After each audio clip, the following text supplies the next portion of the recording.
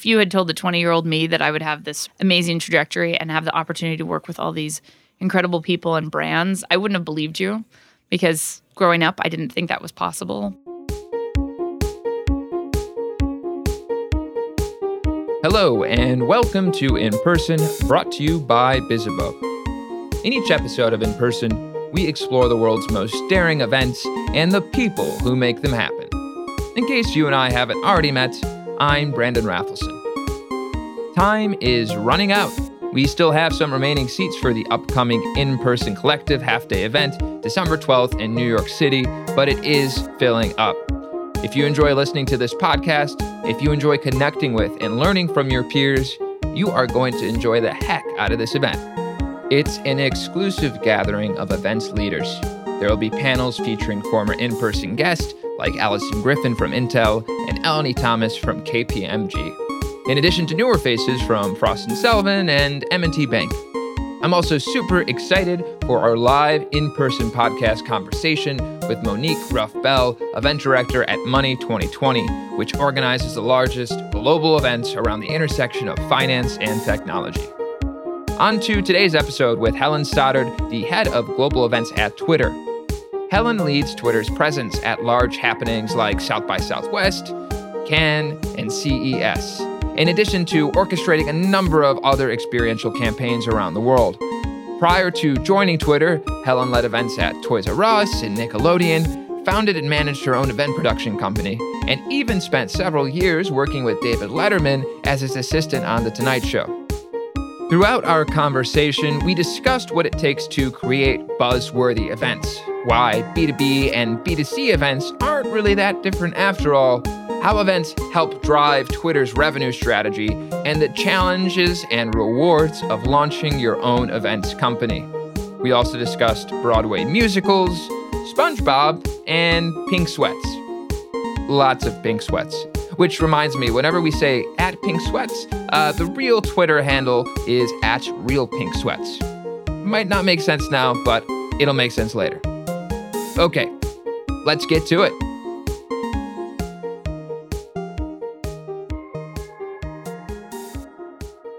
Welcome. Thank you. Nice to be here. Yeah, I understand that you are a Broadway fan. I am. I'm a little obsessed. A little obsessed. I know that you got some of your first exposure to events back when you were volunteering backstage at a community theater in your hometown of Orem, Utah. That's right. And when you moved to NYC, you first started working for a nonprofit that was founded by the star Bette Midler. Indeed. Oh, so much fun. She's crazy in the best possible way. So you got to meet her in person. Oh, absolutely. Absolutely. I fell out of a tree for Bette Midler. You fell out of a tree? Like, actually true. She sent me up a tree to grab a plastic bag, and as I was climbing down the tree, I fell out of the tree. She had to pick me up from the ground. That's right. I fell out of a tree and was then rescued by 5'1", 98-pound Bette Midler. And how did that feel? You know, she was the wind beneath my wings. So I just popped right up and we kept on moving. So I'm curious, you like theater, you like Broadway, what are, say, your top 3 shows? Top 3 Broadway shows. It's kind of tough. It's a tough question. It is and it isn't, right? It's a little bit about the show, but mostly about the memory associated. Very true. First sort of Broadway show I understood was when I was little. My father was a huge fan of A Chorus Line. So we would play the cassette tape while we drove around town singing at the top of our lungs, which I thought everybody did. Apparently not. First Broadway show I saw in New York was Stephen Sondheim's Passion, which was completely inappropriate for a 17-year-old to see based on its content and material. But to this day happens to be one of my favorite musicals ever. And then recently, in the last couple of years, I've fallen madly in love with the Broadway show Waitress, with music by Sarah Bareilles, all-female creative team. It's actually ending its Broadway run, but it's still on tour and playing in London if you'd like to go see it. Plug for Waitress. Just such a great story, amazing music, really bright, fun. I've seen that like 10 times over the last few years. And I'm sad that it's closing, but wow. The soundtrack amazing. will live on in my head, don't worry. I still have yet to see Waitress. Oh, so good. My wife is a big fan. Yep. Sondheim, definitely familiar. I have not seen Passion yet. And it's a very specific show. Doesn't get a lot of revivals. No, there's not too many revivals. And a 17-year-old from a very conservative upbringing in Orem, Utah was a little shocked by the subject matter, but it's kind of incredible and lyrically beautiful. And a couple of amazing actresses, Donna Murphy and Marin Mazzie, who has since passed, were in the show. And that was an amazing first Broadway experience to have. And it helps that you grew up listening to Chorus Line. Absolutely. Absolutely. Which has also, some, challenges. And terribly inappropriate for young people to be singing in the car. Kids Bop wasn't invented then. So, we were all Broadway all the time. I can do all of Les Mis, Phantom, Chorus Line from those days driving around. Speaking about buzzworthy shows, buzzworthy happenings, I understand that you are the head of events at Twitter. I am. They haven't kicked me out yet. Yeah. So I think most of our listeners know what Twitter is at this point, but I'd love to start off by hearing a little bit about what some of the key initiatives at Twitter are right now and how your role as the head of events is aligned with those initiatives. So the first thing I will say about Twitter, and for me, certainly coming into the organization, I knew Twitter. I used Twitter. I was a big fan of Twitter before I started working there. It's part of the reason why I joined when the offer came to me. It's such a unique platform because it's the real world all talking in real time together about real and crazy things. And sometimes that is a little chaotic. Sometimes that's really inspirational. Sometimes it's a little heartbreaking. Sometimes it's really, really funny.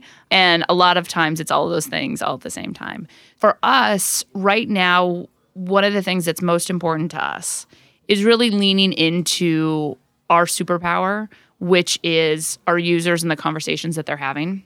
That's what makes us different than everybody else. It's the real-time conversations between real users or people responding to news and information that's presented from our fantastic content partners.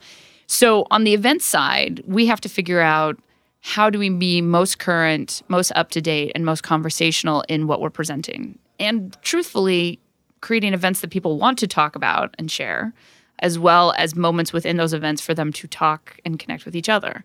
And it sort of seems like that's an easy, simple thing to do, but from an experiential marketing perspective, it actually takes a minute to sit back and say, who is the audience for this activation or this activity or this moment or this event?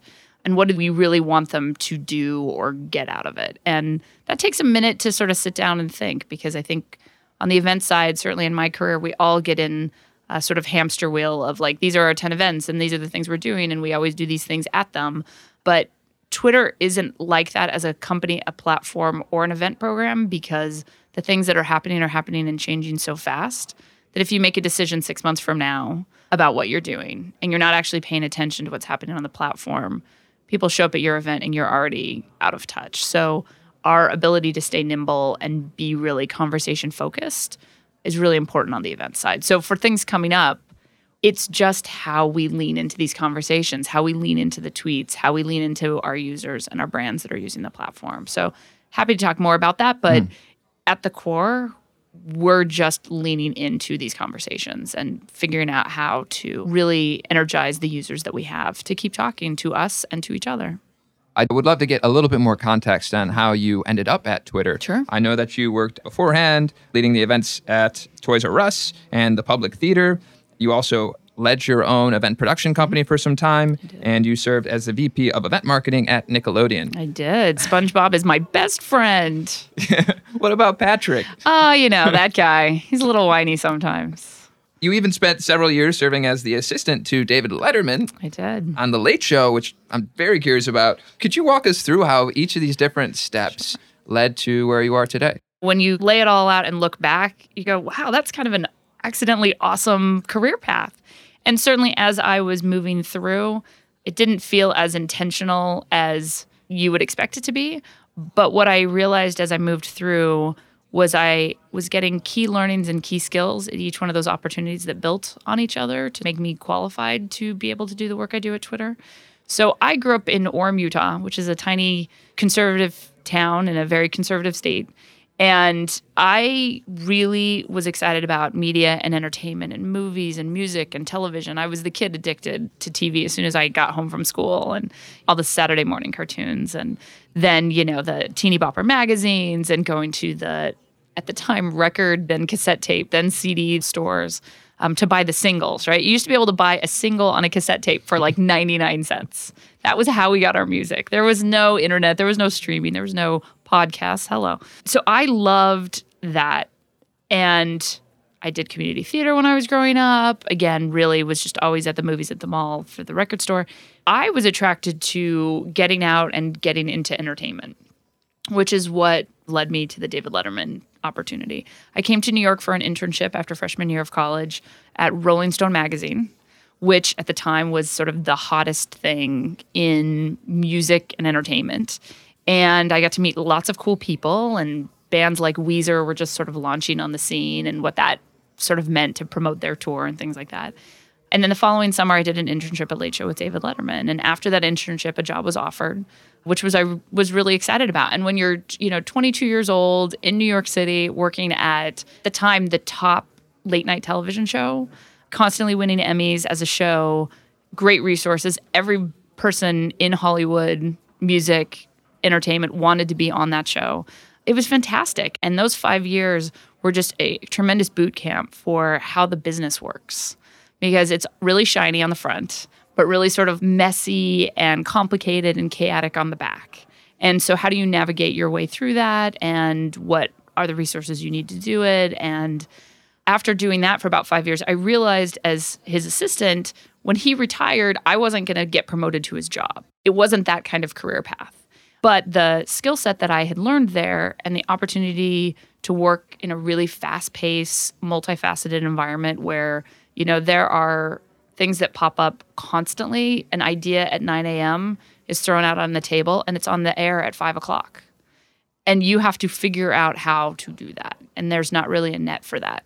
And so that was really exciting, but I didn't know what to do next. And believe it or not, the next opportunity was with Toys R Us, who in New York was opening a big international flagship store, which is now since gone. It makes me sad when I go through Times Square now and I don't see the giant Ferris wheel that was there for 15 years. But they wanted to create a toy store, which was also an entertainment center and a place for people, companies, and brands to launch new things. We sold the very first Xbox by Bill Gates. Like, I handed Bill Gates the Xbox to sell at the register to the very first person that ever bought an Xbox. Launching Halo, launching Harry Potter, working with all the brands like Nickelodeon, Disney, all the entertainment companies for direct-to-video, things like that. So 6 years in a retail environment, but not doing retail, doing events and programs and entertainment and production. I did parades in Times Square. Things like that. You're just like, well, that is crazy to have Wonder Woman and Batman walking down Times Square waving at kids. Like, we did that. Again, the skill set of how to produce something in a really quick turn, fast-paced environment with limited production availability, taking that to a retail store and figuring out how to do the same thing in the kids and family space was a really great next iteration for me. And I learned a ton. Sometimes good, sometimes bad. Like, you don't expect when you shut down Times Square that some of the challenges that will come up, even down to the fact that you're getting yelled at by the sanitation department because they can't get to the garbage cans to empty them because you've built a giant stage at 4 a.m. and no one really sort of like thought about moving the garbage cans before we built the stage. Stuff like that you have to kind of work through. And after being there about 6.5 years, I really wanted to try something else. And I had an opportunity to go work on the Oscars. And for the event professionals, sort of like the Super Bowl and the Oscars are the biggest scale thing you could possibly do. And I went, and I was the most incredibly low person on the totem pole because people that have worked on that particular program and event have been doing it for decades. Not even like years, but like decades. They're like, 20 years ago when we did this. And you're like, okay. And so I just wanted to observe and learn. And that led to me forming my own production and consulting company to then come back to New York and help brands figure out in a very specific environment, because it was after 2007, 2008, which was a heavy sort of recession environment. Brands still wanted to do events and event programs and event marketing, but they didn't have full-time staffs that they carried anymore because a lot of those positions in the industry were some of the first to be cut because they're non-revenue generating roles. They were still looking to do that work, but not carry in-house full-time folks. So my company filled a very specific need where they may have 1 or 2 programs per year that they didn't want to cut or lose because those companies and brands wanted to keep that momentum in the event space, but they didn't have the ability to carry full-time staff for a whole year just to do those programs. So we were able to really work with amazing clients, anywhere from sports to luxury to entertainment to publishing, to allow them to keep those annual programs that they had developed going. And got to work on the New Yorker Festival, Bon Appetit Magazine's Food and Wine Festival, the U.S. Open, programs with Veuve Clicquot and Moet Hennessy. And that was really exciting because suddenly it's like, okay, how do we take these annual things and elevate them to another level in a time where there was a lot of constraint based on budget and the environment and a lot of perception too. In a recession environment, you don't want to be throwing a giant champagne party because it doesn't look good. But at the same time, to throw that same event, but focus on people who are giving back or doing good and toasting them with a glass of champagne allows you to still stay in the mindset, but change the perception of how you're showing up. And that was important for those brands. From there, continue that consulting work at the Public Theater, and then went deeper and wound up doing probably 10 different projects at the Public Theater over about a 3.5-4 year span, which was really great because, I love theater and I love storytelling and I love watching the development process of work, and then to be able to help them promote that work and share what was happening for a very specific time for them, which was the revitalization of their downtown home. They had been under construction for about 5 years in their location down on Broadway. So they needed to make sure everybody knew they were back open and fully open, and that all 6 theaters, 5 theaters, and Joe's Pub were in business and great new productions were launching. The same summer, they celebrated the 50th anniversary of Shakespeare in the Park, which many people didn't know that the Public Theater was in charge of. And in New York, Shakespeare in the Park is this sort of iconic moment. If you ever have the chance to go see Shakespeare in the Park, even if you don't like Shakespeare, like here's the hint, even if you don't like Shakespeare, to sit in those seats at the Delacorte Theater overlooking the stage with Belvedere Castle and the moon behind you and sort of the sweet summer smell, it actually doesn't matter what's on stage.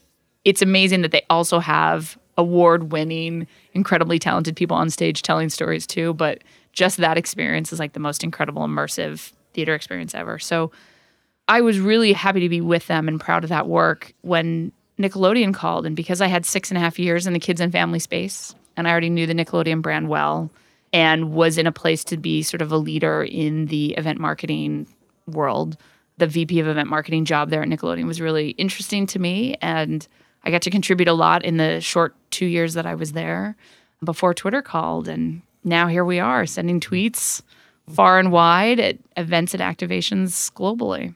Thank you for breaking that down. I definitely can see now that you've gone through each step that it really, if you look at it on paper, it's like, great, a through line through events, maybe with a little industry event, but to hear about how the late night led to eventually Toys R Us and the different experiences that you've gathered at every single step, it really makes a lot of sense. Yeah. And again, if you had told the 20-year-old me that I would have this amazing trajectory and have the opportunity to work with all these incredible people and brands, I wouldn't have believed you because growing up, I didn't think that was possible. But when I started to move through it and realized that it was about building the skills, getting the experience, and being able to dig in deep to understand really what was needed to make an amazing experience, that again is the accidentally awesome part, right? Yeah. So I'm very happy to be in the seat that I'm in now and grateful for the experiences, good and bad, along the way that brought me here. I really respect also how you took the time to create your own company and really put what you learned to the test. Yeah.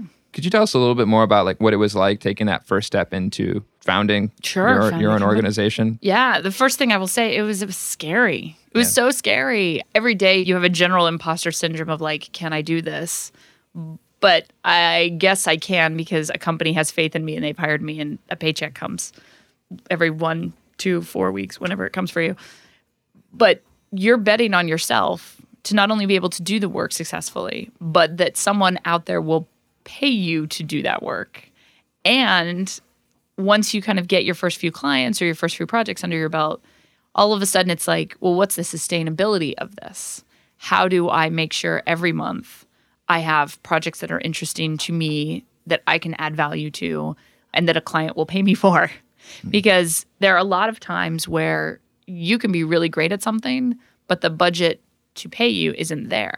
So it's like, when do you say, I'll do this for a smaller rate because I know the larger implications of this project or this relationship are worth it, versus my rent is not negotiable. It's a fixed amount that I need to bring in.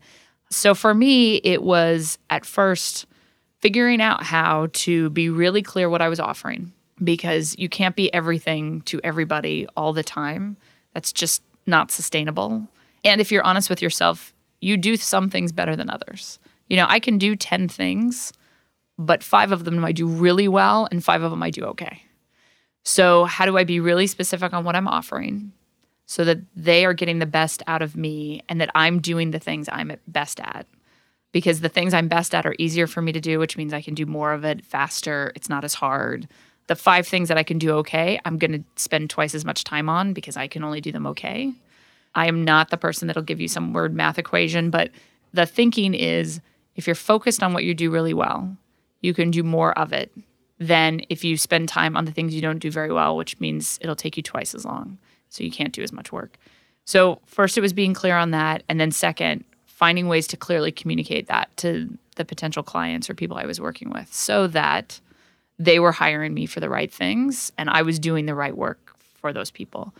Because then you're going to have a great experience, they're going to have a great experience, and that's going to continue the relationship. And there's just a big amount of hustle with it, right? Yeah. Which is some months, all of a sudden, you're billing a significant amount of money. And other months, because of when everything falls, you're billing zero amount of money. And are you disciplined with the money that's coming in to say, okay, this month I'm making $35,000, but for the next 2 months I will make $0, which means on average, each month I'm making $10,000. Okay, when that $35,000 comes in, you can't just spend all of it because you think you have $35,000. So there was a discipline to it. There was a very intentional what I was billing. And then once I got some momentum, people kept referring. Projects would come back year over year. And suddenly you have a business and you can hire more people and you can pull in others, for more long term instead of just for the 1 week you need them on site. And it snowballs from there. But yeah, discipline, intentionality, and being really clear on what you're offering and staying focused on that, because you'll go into a room and they'll want you to do 10 things when you really should only take on 5. Right. But you feel bad, so you take on all 10, and then you put yourself in a big hole because you can't actually do all 10 in the same way that you should. And then you deliver a bad project and they don't hire you again. And so then you should have just said the 5 things that you can actually do really well, and then they love you and they'll hire you 10 more times. I think that's some great advice for our listeners who might be contemplating making that step. Yeah. But I think it's also very valid to those who are working in-house, especially finding your niche and then also not over-promising. Yeah, absolutely. I mean, and I get pitched constantly by agencies for our work at Twitter. Luckily, we work at a high-profile company that a lot of people are excited to pitch for. And every time we have a pitch meeting, I let them do their spiel. And then I say to them, okay, I get pitched all the time. What's the one thing, literally the one thing you do better than everybody else? Because everybody tells me they can do everything. And I'm sure you can figure it out by subcontracting other teams or bringing in new resources. But what in your DNA makes you better at that one thing than anyone else? And when they can answer that and they have a clarity of what they're exceptional at, I am much more likely to go down the path with them than anyone else. Because I know that, again, they have that clarity of what they're exceptional on, and I can lean into that. Then they are a tool and a resource for me instead of just an agency that says they can do everything. I know that nobody can do everything. Nobody can do it all. Right? Because I can't do it all. If I can't do it, I know you can't do it. That's a big motivator for me when I hear pitches, is that they have a real clarity on what makes them different or what their differential is or what the thing is that they do better than anyone else. And then we go from there. And I think it's the same for anyone starting their own business. Another thing you mentioned is that historically, events and event organizers are not really seen as revenue generating. Right. Do you think that is still the case? And I ask this in the context of looking at some of the events at Twitter right now. Sure. When you think about Twitter's events, what are often the primary goals that you are trying to drive? Special events, event marketing, insert whatever title different organizations use here. There are some roles very specifically related to integrated marketing, which are revenue drivers, right? You create a program that then you go out and sell to brands, and that money covers the event plus. But that model, which really kind of took hold in the publishing world and then sort of spread over the years, is starting to retract. So then for us at Twitter, we've actually looked at it like, do we do integrated marketing and what does that look and feel like? We realized that what was more important with our event programs, specifically related to revenue, is that we create more moments for our existing sales team and sales relationship to talk to people in an environment where they're really receptive and to either hold the revenue we have or exceed it because we've built that relationship positively than it is to turn it to a very transactional relationship, if that makes any sense. So at Twitter, the approach very much is how are we creating moments where we're interacting with our brands and our revenue partners in the best possible way that is not transactional, that is more relationship centric?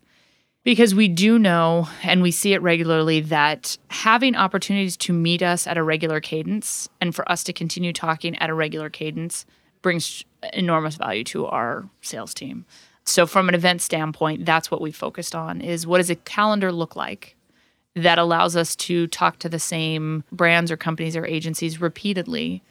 And are we sensitive in each event execution that we're creating a new experience?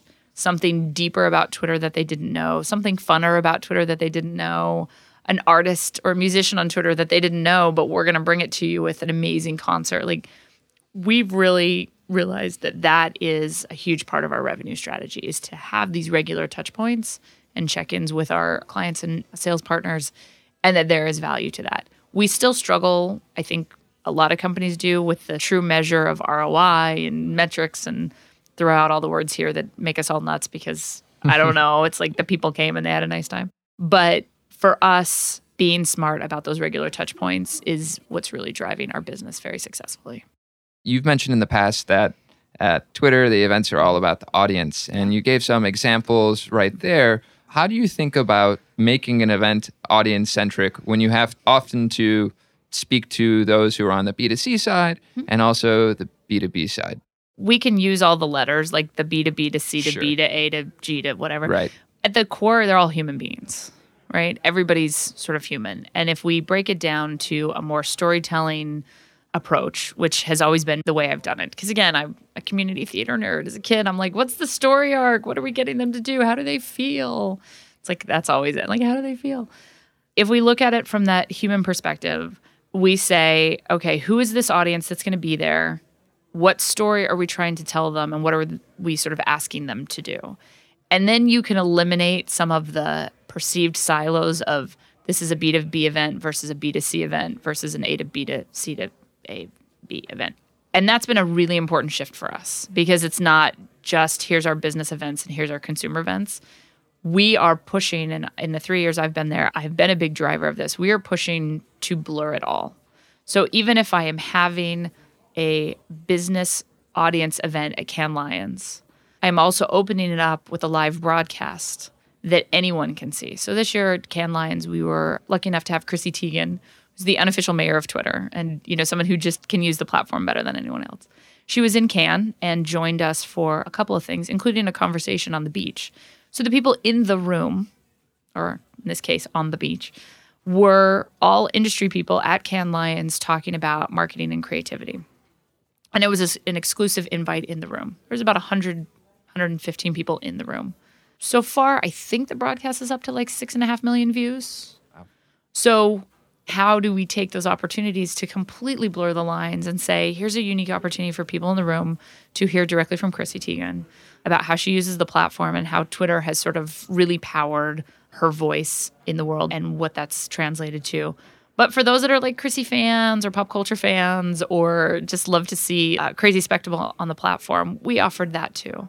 And that really shortened the distance between our audiences because it was one audience. It was one experience. It was one engagement. And we've tried to do that more and more with CES, with Cannes Lions, and now with some of our things like Tweet Ups and our Twitter Is campaign, which were events that were more generally consumer focused, but we made sure to partner with and include brands in. If we can just sort of break down some of those silos and approach it as audience first, who are these people we're trying to reach? What is the message we're trying to share with them? And what is the action we're asking them to do?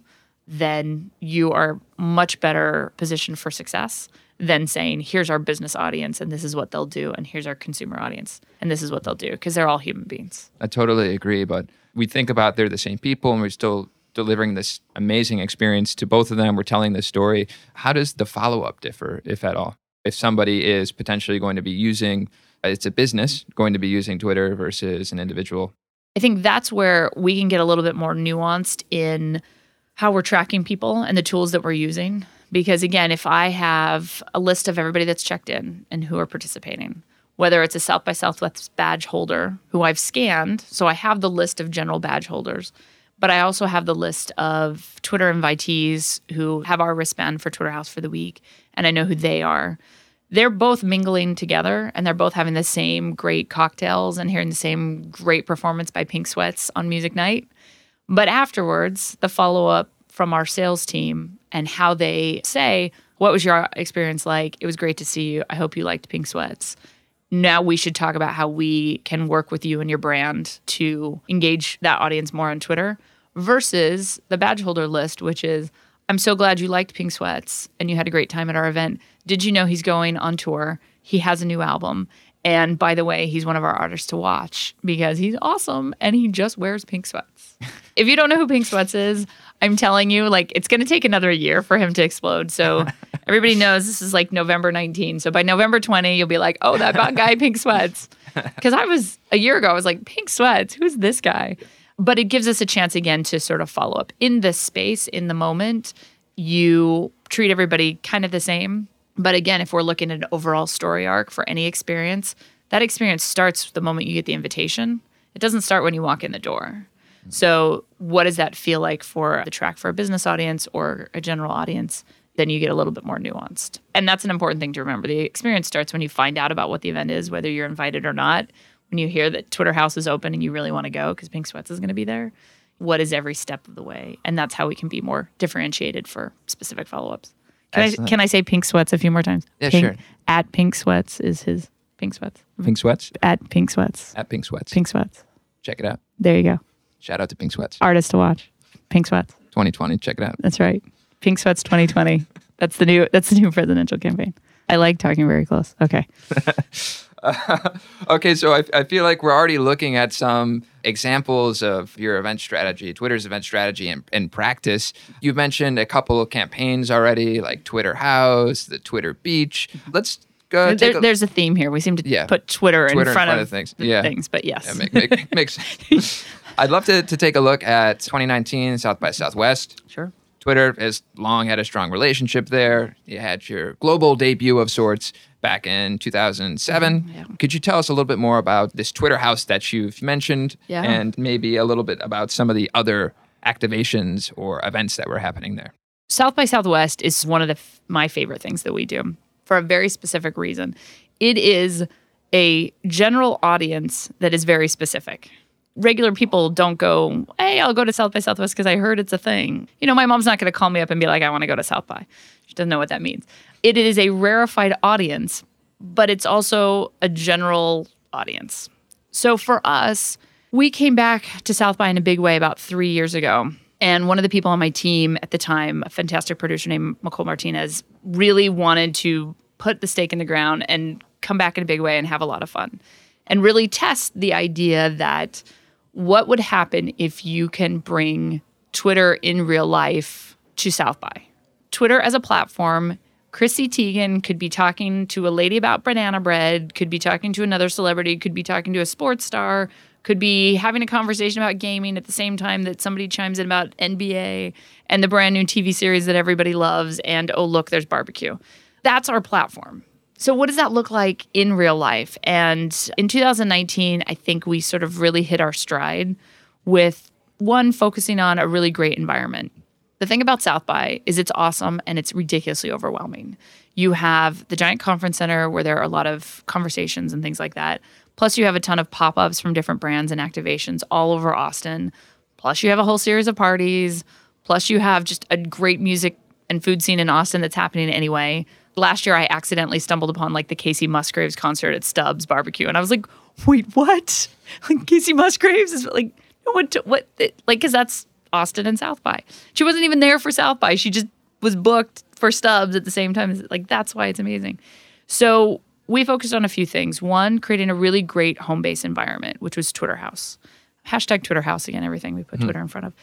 We always like to be an oasis in larger chaotic environments, a place that you can come, you can sit down, you can go to the bathroom, you can charge your phone, we have something to drink, we have something to eat. It's a central place where you can meet up with people, just to sort of create an oasis in a chaotic world. The value of that is incredible. And it sounds really basic, but if you give a place for people to hang out, they'll hang out there. And while they're hanging out there, they're not hanging out somewhere else. So that's a win for us because you're hanging out at Twitter House. You're talking about what you saw at Twitter House. You're meeting your friends at Twitter House. You're having a drink at Twitter House. Did I mention Twitter enough? And that's the point, because while you're there, you're not checking out all the other competitors' engagements. So that's the first thing. The second thing is we always like to be in and of our time and place. So it feels like what Twitter feels like if you went to Austin, Texas. It doesn't feel like a cold corporate sterile environment. There's no like pristine white leather chairs. We've got Acapulco chairs, and we've got juice, and we got beer, and we got sliders, and all the things. We make sure that we're really like in and of our time and place and celebrating what's happening at South by, which leads to sort of the programming piece. We want to make sure we're talking about the most amazing things that are either previewing or debuting or just are in the cultural lexicon of that population. So we set up a great programming stage, and over the course of the day had really strong presentations from the newest movies that were coming out. We had the only panel at South by with the cast of Us. So they premiered the movie the night before, but they came to Twitter House to talk about it. Because again, our superpower is that conversation. Besides having a great conversation in the room, we were able to live stream that conversation. So you can't be at Twitter House at South by, but you can certainly participate in the conversation there. We've got these great conversations through the day that range from technology and innovation to arts, entertainment. We had a great panel with Arlen Hamilton, who's a fantastic woman in the venture capital space, with Mark Cuban, who is sort of the old guard of digital and investing. And you put the new guard and the old guard together, like that was an amazing conversation. To an improv class with Henry Winkler and Darcy Carden from Barry, because his character on the HBO show Barry is a guy that teaches improv classes. So he came and taught an improv class at South by. Were you able to participate? I was in the back making sure that microphones were working, but a couple people from Twitter who were in the audience did, and it was hilarious. I mean, when Henry Winkler tells you to like pretend you're skiing, you got to go for it. It's like the Fonz. The Fonz is telling you to just go for it. You're like, go for it. So it was pretty fun. But that also then sort of segued to some very unique and serious conversations. Last year, International Women's Day fell on one of the first days of South by Southwest. And we were so thrilled to bring in Lupita Nyong'o to the stage to have a great closed-door conversation where we invited some very strong women at South by, but we also reached out to the film school at the college and invited all their female film students to come as part of a conversation with Lupita Nyong'o about the state of the industry and the power of women and the things that she's doing to make sure that her voice and the voice of many others that she can represent is heard. So South by suddenly, on a programming standpoint, looked very different depending on which stage you joined or listened to. And some of those were for our invited guests. Some of those were for badge holders. But then at night, we turned into a party house because I'm not going to lie, one of the best parts of South by is the parties. So yes, Lupita Nyong'o dropped major props and knowledge in the morning. And then Fear of the Walking Dead had zombies cruising through our space with like scary red lights and ridiculous music at night. And that is the whole spectrum of what the platform is. And that's the whole spectrum of what that audience enjoys. And again, you have a wristband to Twitter House for 4 days. You can see all of it. So you're going to keep coming back. From a marketing standpoint, that's huge for me. So people are talking about what's happening in the space. It's being shared by those populations. There are very specific things we're sharing on the platform. The improv class with Barry, the Us panel. We did one for Booksmart, which, if you haven't seen it, is just, it's on airplanes everywhere right now. I highly suggest you watch it. It's ridiculous. I keep watching it as I fly back and forth cross country. That and A Star is Born. I don't know why. I've seen Star is Born like 400 times because I just keep watching it every time I fly. So it felt like an amazing execution. And then finally, in a designated part of the space, we had a content capture studio. Our digital team at Twitter, who's responsible for a lot of the great videos that you see coming out from the Twitter handles like Twitter Music and Twitter Gaming and Twitter Sports and at Twitter, were able to talk to a lot of people and then create packaged content that over the next few months rolled out. You know, if someone was there talking about a movie, we talked to them then, packaged it. When that movie came out, that was content that pushed out. And like you would see that content and didn't know it was filmed at South by Southwest, because it wasn't about where it was filmed. It was the fact that we got to talk to lots of people about lots of projects. And it was really fun. One of our junior staffers got to teach Kevin Costner how to tweet. Oh, so that was a big highlight. And I'm teaching Kevin Costner how to tweet. When you put it all together and sort of the cocktail of it, it represents who we are in the best possible way. It represents these incredible conversations that are happening. We extended what the quote unquote room was, because it was a whole house plus a whole stage plus a digital aspect of it that you saw in real time with the live streams, as well as content later that was pushed out around the various properties that people were talking about. So that was just the best version of Twitter in real life you could possibly come up with. And I have no idea how we're going to top it in 2020. Wish me luck. But that one we're really proud of for all those reasons. We were very audience focused throughout and made sure everybody found something that was interesting and engaging to them, including Pink Sweats. Hashtag Pink Sweats. Hashtag Pink Sweats. Or at Pink Sweats. At pinksweats.com. At hashtag pinksweats.com/Twitter IRL. Just kidding. None of that is real. Except the at Pink Sweats part. So everybody got something out of it, and that was a win for us. You mentioned the content programming for Twitter House. How do you think about it? How do you approach it? Obviously, one of the days fell on International Women's Day. It's a big textual happening to program a talk or conversation around. Us was premiered. But I also remember seeing that trending on Twitter with the golden scissors. Yep. Yep. So are you looking at what's trending in Twitter, or is there some other data that you're pulling from to see, like, this is the conversation that's happening on Twitter? Let's bring it IRL. I would say that we think of it a few different ways. First of all, if we recognize exactly what Twitter is, and our messaging that we talk about all the time is that Twitter is what's happening. It's a place to see and share what's happening in the world. And it's where people are talking about what's important to them. When we think about these conversations, you've got to look at two buckets, which is how are we listening to the conversation on the platform, and then expanding on that, sharing that, adding to that, spotlighting it, focusing on it, right? Like that's sort of one bucket, which is it's already happening. So how do we dig in and help expand that? And then the second is, how do we start a whole new conversation? Are there things that we think are interesting and important, or things we're excited about as people who work at Twitter that we may want to share and build something around that? I will tell you one of the funny things, just going back to South by, we had an opportunity to host an event with Garry Kasparov. And a lot of the young people, as I like to call them, because I'm a little older, didn't know what I was talking about when I got so excited. I'm like, Garry Kasparov is coming. Garry Kasparov is coming. So, turns out Is that the full name of the snail in SpongeBob? Yeah, that's right. Little known fact. Gary the Snail is actually Garry Kasparov. No, he was a guy that back in the Cold War was, famous in Russia as being a chess player and played various computers and played world champions. And he was bigger than actual chess because of the political climate and things that were happening. But in that space, which chess is like the original gaming, it's pretty impressive. So he came in and he played 12 people at once. And by the way, every person that stepped up to play him knew they were going to lose. It was a question of how many moves can you survive before Garry Kasparov takes you out.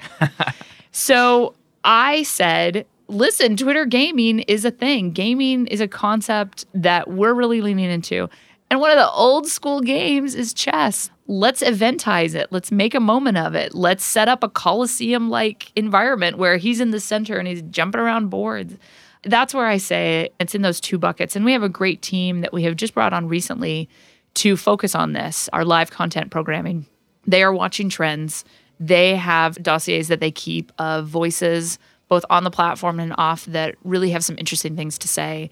And then we lean into those conversations because you never know who is going to spark something. Like, I can't believe these people are talking about this. Or I thought this conversation was about this, but it's really about this. So we'll put it in the two buckets, either making sure we're presenting stuff that's already hot on the platform, the golden scissors that you mentioned. Oh, that movie. And then there will be other things where we say, this is an opportunity for us to lean in and really talk about something unique that no one's focusing on yet, especially when it comes around points of activism. That's important to us. Things that showcase diversity of thought and diversity of groups. All those things are something that's really top of mind for us. So we'll look at it in those two buckets. And then, you play the talent Tetris of who's available, when, for what, at this place. But we've been really lucky with the people that are willing to talk with us. And, that's one of the great things about being Twitter. There are other campaigns I was hoping to talk about as well, including Twitter Is that you mentioned, that out-of-home campaign that's going on. I don't know if we'll have time to talk about it right now, but in case folks aren't familiar, I mean, there's tons of coverage, I think, on it at this point. We don't do a lot of out-of-home campaigns for our brand or our platform very often. It's interesting. It's hard to break through when everybody else uses tweets to tell their story, when you're Twitter and you're also using tweets to tell your story.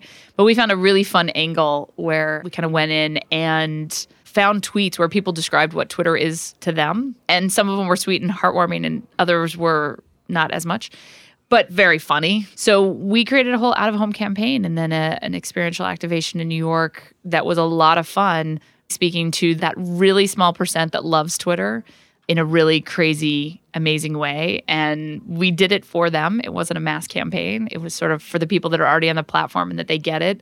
They get the memes, they get the emojis, they get the hashtags and conversations at Pink Sweats.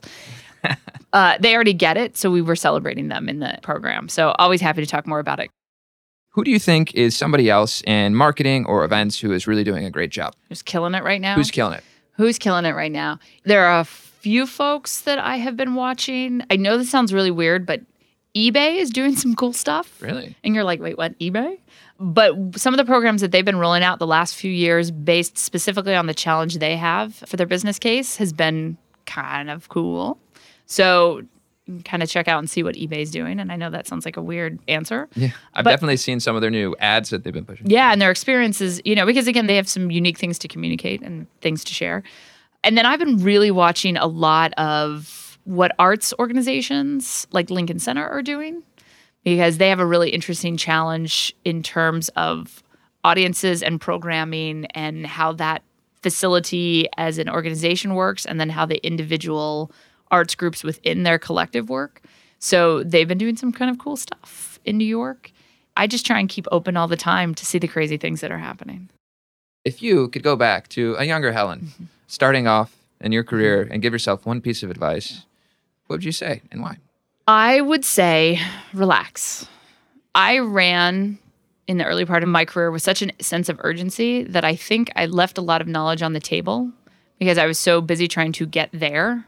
I didn't really know where there was, but I was so intent to get there that I wasn't really paying as much attention to the journey that I was on. And when you get to a leadership role, part of what makes you a leader is you have a mastery that others don't. And the only way to get mastery is to learn. So if you're so worried about getting there, you're not taking the time to actually master the journey to get there. Because when you get there, if you're not prepared, you won't stay there very long. So for me, it's sort of relax, enjoy the ride, and pick up that mastery. Because if you don't have that mastery, you're going to top out at a certain point. Yeah. And when we're young, especially for me, I was so interested in getting there. There being the title, the company, the salary, whatever the there was. And those are all important things. But I think I could have learned a little bit more. And I learned a lot, but I still think I could have learned a little bit more.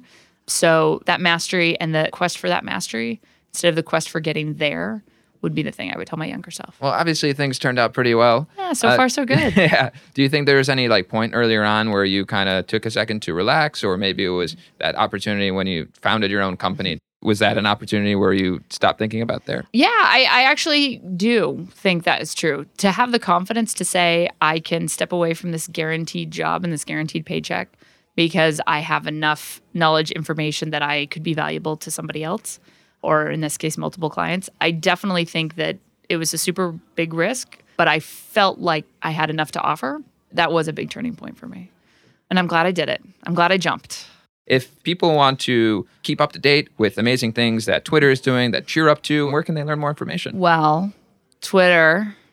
Did I mention Twitter? My handle is my name, at Helen J. Stoddard, everywhere. Find me anywhere at Helen J. Stoddard. I think actually helenjstoddard.com is even mine too. Oh, wow. I know, right? So yeah, just reach out to me. But Twitter's a great way. Anybody wants to talk to me, my DMs are always open.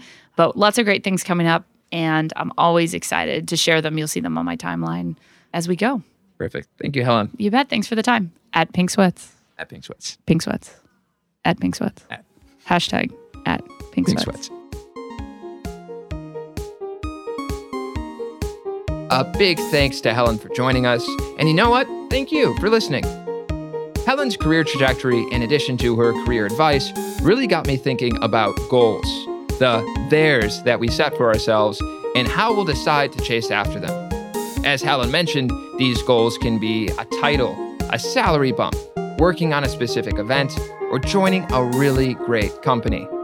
While having these goals are absolutely essential, no debate there, I find myself thinking about that balance between sprinting forward and taking that moment to relax, learn, and, as Helen put it, pick up that mastery of whatever it is I'm doing. So, flipping the mic to you, what's your there? What are you trying to get to in the next stage of your career? And how are you balancing your quest for there while also being here? If you have any feedback for the show, or any theirs or here's to share, please drop us a line at in-person@bizbo.com. We always look forward to hearing what you have to say and definitely appreciate any guest suggestions. You can also find full transcripts of the show along with key takeaways at inpersonpodcast.com. Until next time, I'm Brandon Raffleson. This has been In Person. And remember,